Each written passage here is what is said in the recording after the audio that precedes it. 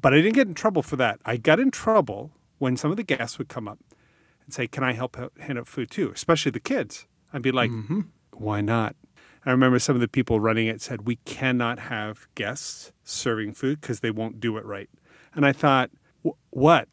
What part won't they do? I have people giving out forks, people giving out salt, people giving out pepper. The possibility that they might make a mistake, the margin for error is so small. Even if they just took it and sat down and ate, which some people did, they volunteered to give out food and got 2 plates of food and ate it themselves. Who cares? This is a podcast where 2 old friends, both Canadian, one black and one white, and both men, explore what it looks like to adopt the mindset of an inclusive society. Instead of asking, how do we get there, Jake and Chris discuss, what does it look like to act as if we're already there? Welcome to The Disorienting Dilemma. Hey, Chris, do you remember when we met? Yep. I was just done talking to that gray-haired guy. I grew my hair to be just like him. Yeah, you've kind of turned into him. But so I was at the Inner City Youth Club. I was downtown. You showed up to talk to my boss. We were just in different worlds then, I think. You breezed in, ready to just make friends and make contacts. And I think I had just come out of we were having a lock-in or one of these youth events where we took a whole bunch of inner city kids, had a sleepover, or maybe we went out of town on an excursion. I just remember leaving and we were passing at the door and you were like, are you so-and-so? And I'm like, nope, he's in there. Oh, was that and what I it was? Kept going. I thought he introduced us. But no, it was. I do remember it was at the entryway to Trinity Anglican. Yeah, Trinity Anglican Church, inner city. And I remember talking to him afterwards about you and how you just wanted to change the world and help people, and that's kind of how it was sold to me, and that's why I wanted to get to know you a little bit more, because it was a bit quirky, this ask to come in to the inner city and just make things better. I knew what I was doing as much as I knew what I could be doing at that point, which wasn't very much, but because I didn't know that, it felt like enough, if you know what I mean. So I was just trying to meet people, but I had learned one thing in Toronto, and that was I didn't know anything. So I was trying to find everybody who knew something, and this guy who was working at this church in the city, I was told, you need to go talk to this person. At this point in my life, I didn't even ask why. I was like, okay. And I would just drive and show up. I don't even think I called for an appointment or anything like that, just to catch him. Met you on the way out as you were going in. I guess that's the way that we remember it. Yeah. Mm-hmm, mm-hmm. And, but my goal was to re-understand my beliefs and my spirituality so that it could be inclusive. And maybe I should explain why. Before you do, just as an aside, do you remember when you showed up? Do you remember your little car? That was the one that caught fire, right? Toyota. Was it a Tercel? That was the one that caught fire. It was also the one that didn't have a working starter. And it required me to push you in this car. And it was a hell of a way to we're going to change the world. But first, I parked on an incline. Okay. Could you give me a little push? As soon as we get the car started, we're going to go change the world. I do remember being really embarrassed, but I didn't have a choice. I needed you to just give me a little bit of a nudge so I could throw it into gear and get it going, because the starter was a little bit, didn't have a lot of money for stuff like car repairs. So you helped me a lot with that car. Giving me a little push here and there. But there was something so interesting about a guy showing up, wanting to help, and requiring help all at the same time. Talk about a disorienting dilemma. I was like, there's something. And it would here. only work with a certain kind of person, like someone who wasn't really caught up in protocol or image. Well, I think to your point, I was probably on my own kind of journey to figure things out. So the opportunity, the ask to get involved and do something, I guess that's kind of what we're talking about today. I guess I had my own motives. The action, it looked probably the same. What you and I were both doing, whether we were both at the same Sunday suppers or picking up food or clothing donations. But I guess the motivation behind it was maybe very independent and kind of on our own little and that's journeys. interesting, because why do we help, right? Like, I mean, so I think we have to maybe unpack a few of these stories. But from the very beginning, now you know this story, but people listening to the podcast might not know. So what we're talking about today is, why do we help? What is so compelling about helping other people that we're prone to do it over and over and over? Not just now, not just in the West, but all around the world.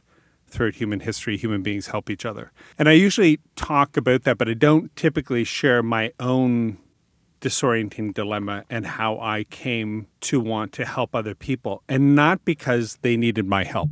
That's the thing. I was desperately searching for a way to help myself. And we met during that time. And that's because I had had an experience in Toronto with trying to start a drop-in for youth, for at-risk youth in one of the suburbs of Toronto. Didn't know much about it. A couple of guys who had some experience with at-risk youth and drop-ins in the Toronto area for years. One was an ex-cop. Took me around and showed me everything. We were downtown Toronto. We talked to kids who were living on the street. They knew them by name. We were talking about the situations. They were telling me some of the horror stories that I couldn't believe were true. I'm only, how old am I at this point? 24, something like that. And I didn't grow up knowing any of this stuff. So in the end, Mike Clark, he said, we've been talking about things for quite some time. Could we ask you a couple questions? I said, sure.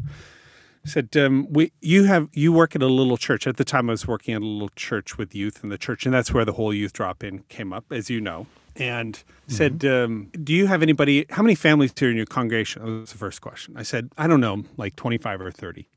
Okay. Do any of them have kids who've grown up and gone to university or college? Yeah. Do they have like an empty room or a basement? Yep. I have no idea at this point where this is going. I'm just chatting, right? And we're in the corner of Jarvis and Gerrard. Just being friendly. Just being friendly. Friendly Canadian, friendly Chris, friendly Torontonian. And said, we were talking to our friend Susie, not her name, a couple nights ago down at the donut shop. They were talking to Susie and the donuts. They said she's been working on the streets since she was 16 or 17. I can't remember exactly. She's got two very young kids.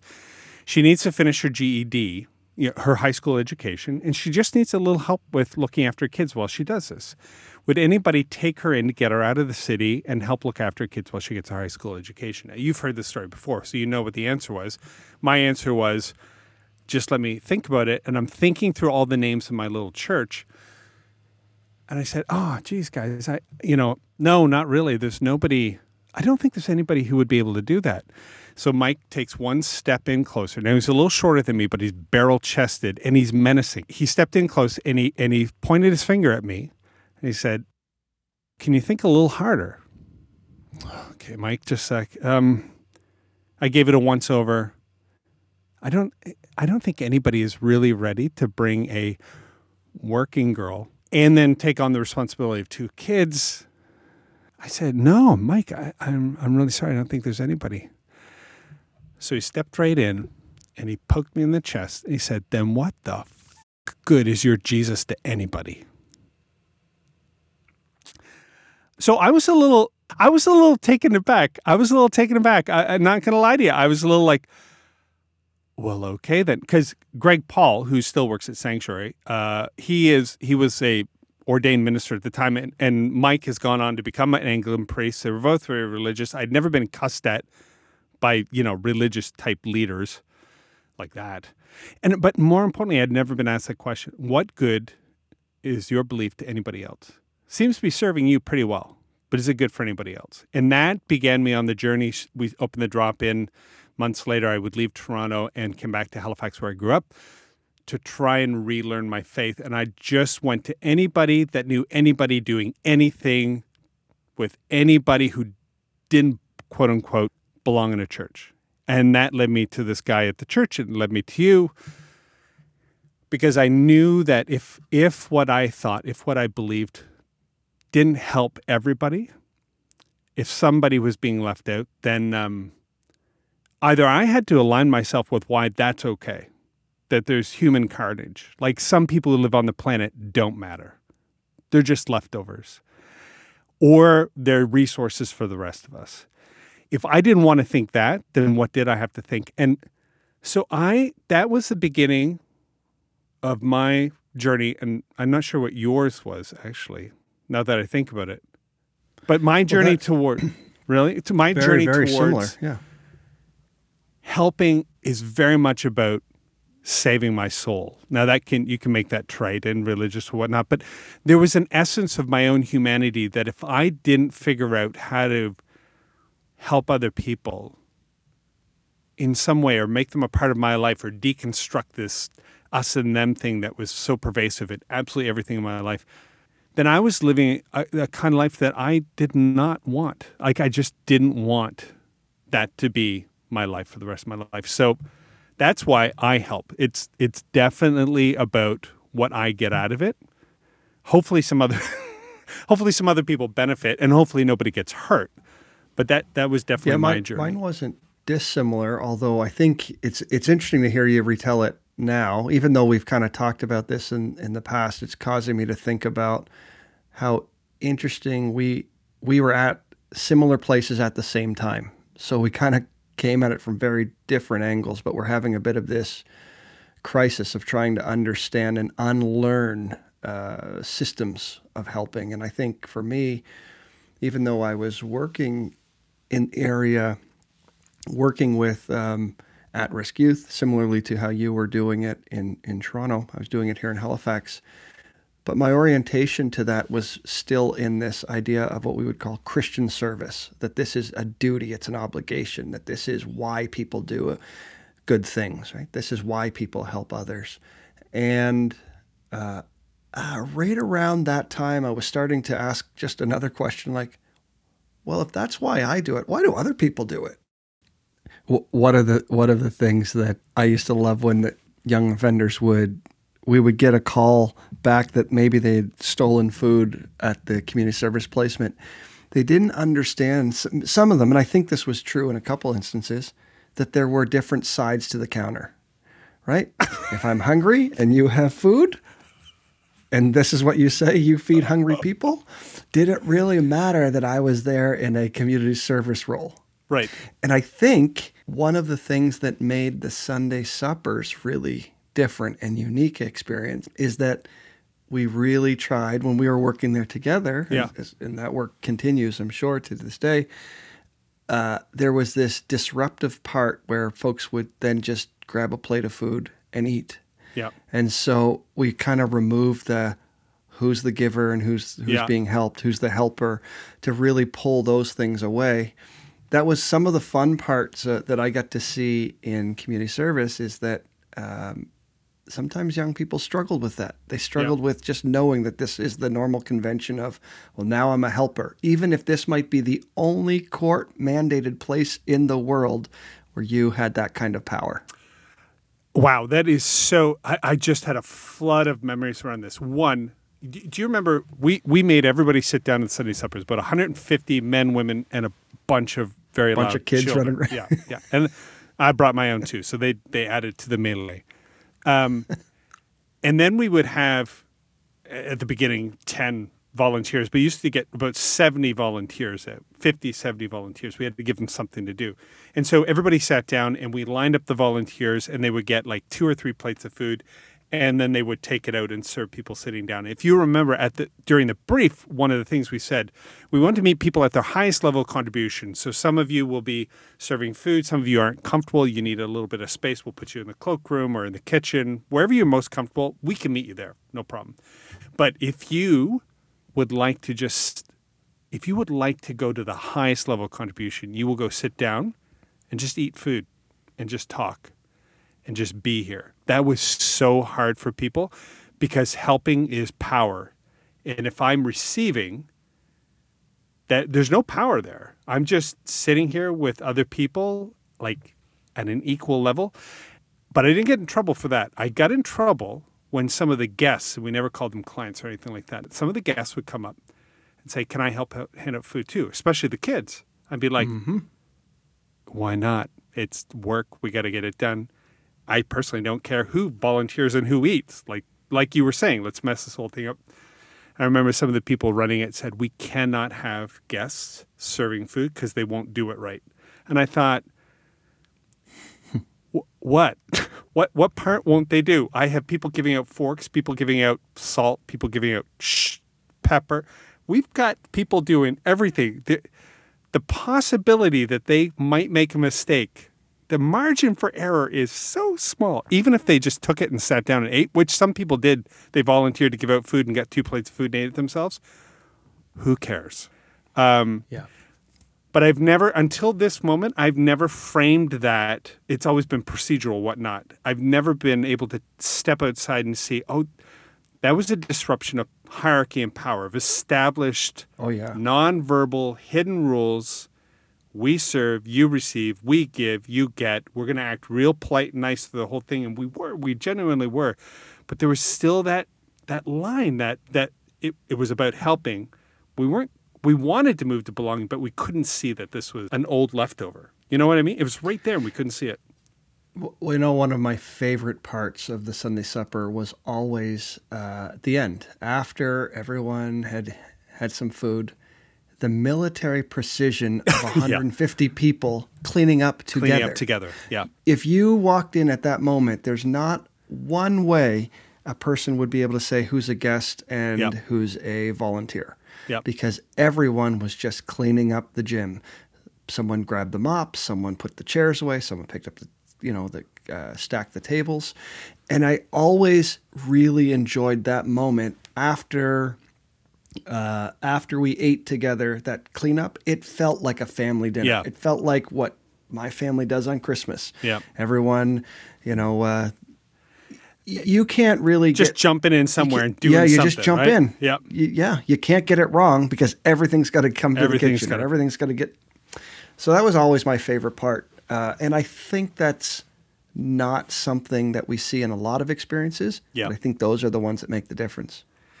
It's definitely a belonging mindset. And to the credit of the people who set that up 15 years before we ever showed up, when I suggested T-shirts for the volunteers as sort of a way to say we're here to help and sort of to incentivize people like we're part of something cool, that was soundly defeated, and rightly so, because as soon as they said it, it made sense. It was like, well, then it creates this hierarchy. Like you have a bunch of people who get T-shirts and a bunch of people who just get food. We don't need to do that. And so to their credit, I agree with that now. At the time, it was like, we got to create a sense of being a part of something differently, but those T-shirts would have just been an us and them. Yeah, but remember how we did it? We had a brief. That's how we did it. We did it without the T-shirts. We pull the volunteers into the room. So it was like way better than a T-shirt. Still worked, yeah. Still worked. And for those of you listening, and during the brief, it was just 15 minutes beforehand. It was all hands. You had to get in there. We talked about what we're going to do, how we're going to get done. Everybody had a job because when you come to volunteer, if you don't have something to do, then your time's wasted. And that first experience, you need to feel like you made a contribution. So that's why some people, literally, Jake, do you remember the ladies walking around with a salt shaker? That was their job. Mm-hmm. Be available to anybody for salt. There was 3 or 4 of them, but it just got everybody involved. And then the why it mattered, that was the disorienting dilemma where we would say, we're not here to solve the poor. They're not a problem to be solved. We're not here to fix them. This is about remembering our humanity. And hopefully that's what we're doing with this podcast, during these conversations, that we can upend some of the norms. But given all of that, and given this contact hypothesis that one of the most effective ways to reduce prejudice is to have people doing something in proximity, humanizing each other, without all the us and them, I have the power, I'm serving, you're getting, but you get rid of all that. these were the 4 things. I'm interested to hear what you think about them. So again, this is Gordon Allport in this piece, The Nature of Prejudice. He says, equal status, both groups must engage equally in the relationship. So equal status, we've already been talking about the power differential. Get rid of that as much as possible. And I should say, I want to go back to your food bank story, because during those days, me and my little family of, with 4 kids under the age of 10 or 7 at the time, we had like 0 money. And I would help the food banks. You and I would both help the food banks. We'd go get stuff, deliver it, help them interact with each other. I think we even helped set up one in one case. And then I'd go to the food bank. Or after I would visit, check in with them, I'd ask for some food for myself. Sometimes they didn't ask who it was for, so I didn't have to tell them. They just assumed I was taken somewhere. But I knew all the hidden rules, so I knew how to be on one side of the counter. I love that phrase. Which side of the counter am I on right now? Am I the helper with power? Who gets what, how often, and what's the experience like?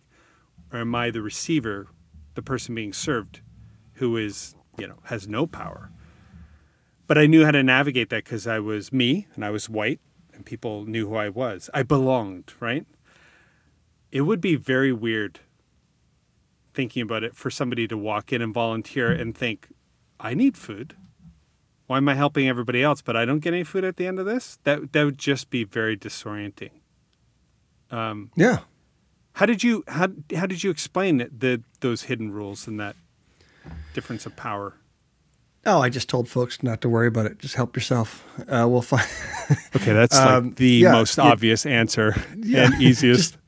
Well, they got really upset. What happened? Well, I was hungry and I had some food. And then I would go back to the placement and I would say, so I've talked to the young person. Thank you for bringing that up with me. They explained that they were hungry and they ate. And then we would have this kind of conversation in a much more supportive way with the placement. And we would just work it out. Yeah. And work out a more human-centered approach than just get the food across the counter. But they were always fun opportunities because I think some of the young people gave us an opportunity. So in Canada, we don't call them young offenders. Under Youth Criminal Justice Act, we call them young persons. So that's my why dad I keep talked going like back that. and forth. Young people, young persons. Young people, yeah. So it's a bit of a weird one because I constantly try to catch myself from saying young offender now because I've been conditioned.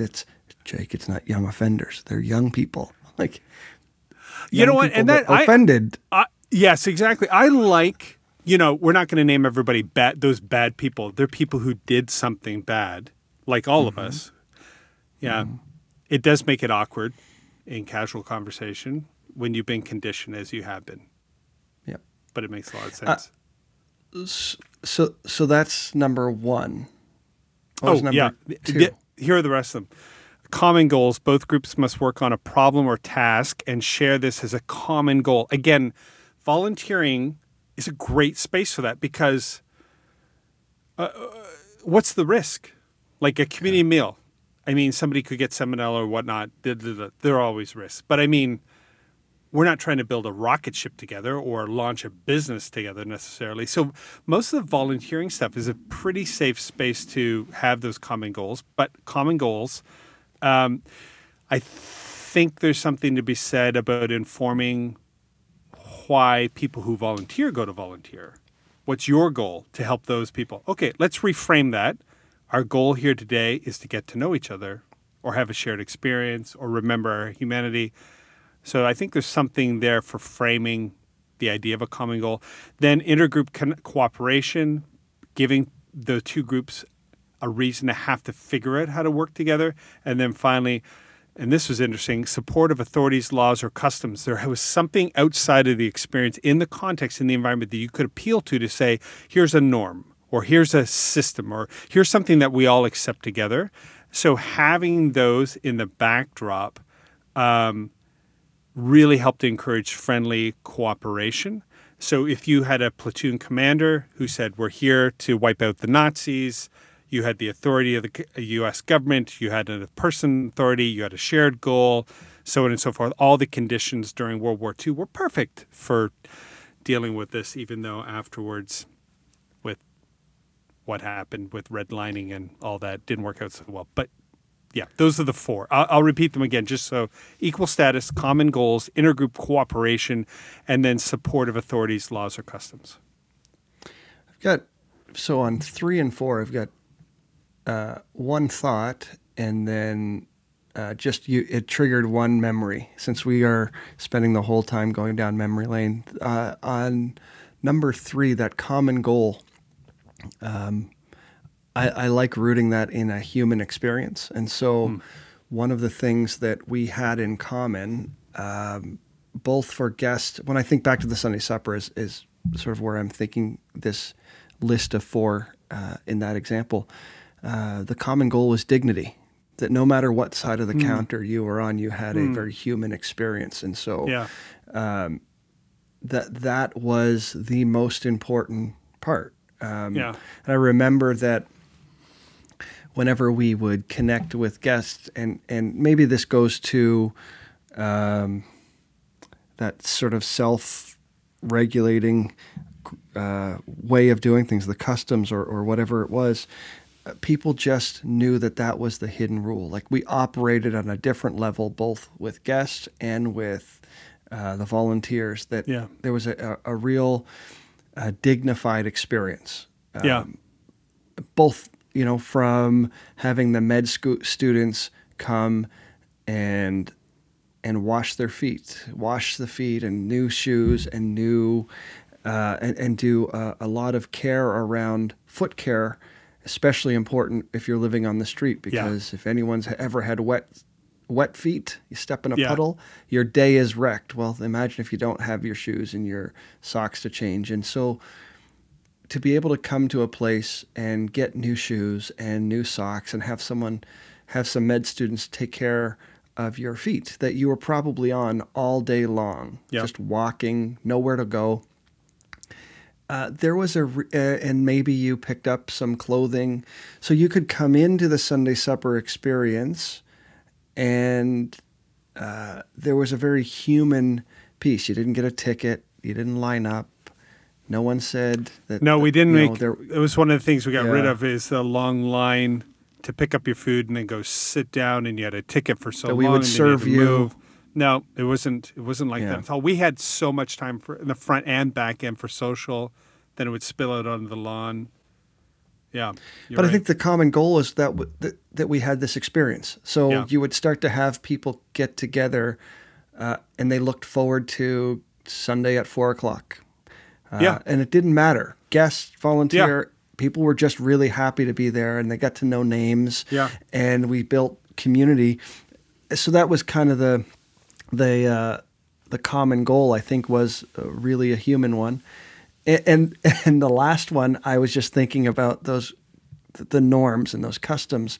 I remember how disruptive it was in your little faith community that you happened to put together.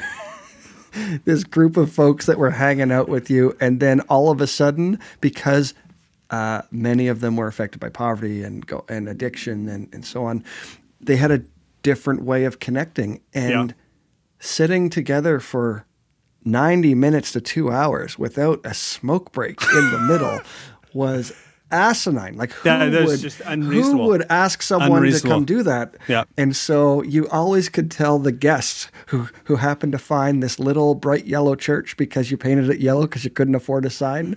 So the big we had people from the neighborhood walk through. Yeah, they would say, "When did this building go up?" Because nobody knew it was there. But yeah, it was the signpost. Absolutely, a bright, vibrant color, canary yellow. Yeah. But what I loved about it is sitting there and watching people try to make sense of what these new rules were, because lots of folks knew what to expect on a Sunday morning when you go into a building. And all of a sudden it was disruptive, massively disruptive when you would say, well, for sure, yeah. Yeah, it was disorienting. They had to figure it out. So anyways, do you remember what we did? Do you remember what we did Don't say we in case I don't agree. Okay. It's probably you. What happened was There we go. we could not go from 10:30 to noon without a break. People needed a smoke break. And so I couldn't say that we're having a smoke break. So at 11, we would stop and get to know you, have some coffee, get some donuts, that kind of thing. And 1/3 of the group would go into the front porch and start smoking. Now, of course, the problem was some of the senior people came and said, we cannot have them out there smoking. I think I said something like, well, you could ask them to leave if you want. Well, no. Just ask them to stop smoking. Okay, go ahead. Well, I just don't think, because as soon as it was there. Yeah, that's right. Yeah. So in all of this, I think from my personal experience, from your experience, from your work in restorative justice processes, restorative process, my current work with companies, and your current work even with companies on employee volunteering, I see a way forward to deal with the us and them, in and out, and power differentials that are plaguing us and really strengthening systemic racism, which we were given by ancestors who are long gone, and they absolutely believed in manifest destiny and the Anglo-Saxon superiority and whatnot, and they built an entire country based on those beliefs. The only way out, in my mind, that I've experienced in my life is just be with other people, and Right. and to begin to try and grow my empathy, to understand their journey, to be pained by the things that pain them, to share my journey with them, and little by little, when you see these threads of systemic racism and prejudice, just to pull on it, to learn about yourself in the process, and then take the next incremental step away. I don't think I'll ever be perfect, obviously, but I think I can get away from a less desirable version of myself. Yeah, I think you're right. We can, I think this whole podcast was started around some stories where we talked about what brings us to this work, what brought us in, and there is an opportunity to see transformative properties in the opportunity of volunteering, personal transformation, and I think we have to give room and space that some people only see the transactional side, and that's okay too. That's where they are. When you talk about meeting them at their highest level of contribution, there was probably a lot of times when I thought it was just about the food. And instead of trying to fix that, just to know that the experience is far more robust, that you can have a continuum of ways to engage, being changed by it, which I think I've been really, really lucky to have had a lot of opportunities where I have left going, oh my goodness. I'm just wrecked. I've left places not feeling bad, but just have had my world turned upside down. And it wasn't as much about the activity that I did, but the people that I met and the folks, just seeing the different experiences. And so it's kind of been a powerful journey in this kind of helping mindset. Yep. Well, I have enjoyed this conversation. I like almost every single time. I enjoyed it more. Yeah, you did. You win. Well, you win. Okay. It's always about competing, buddy. This podcast is brought to you by the RW Institute, produced by Daniel Parker, recorded remotely in Los Angeles from Baltimore, Maryland, and Halifax, Nova Scotia. Be sure to subscribe so you can keep up with the conversation. Care to react? Submit your comments at rw.institute or on the comment feature where you're listening now.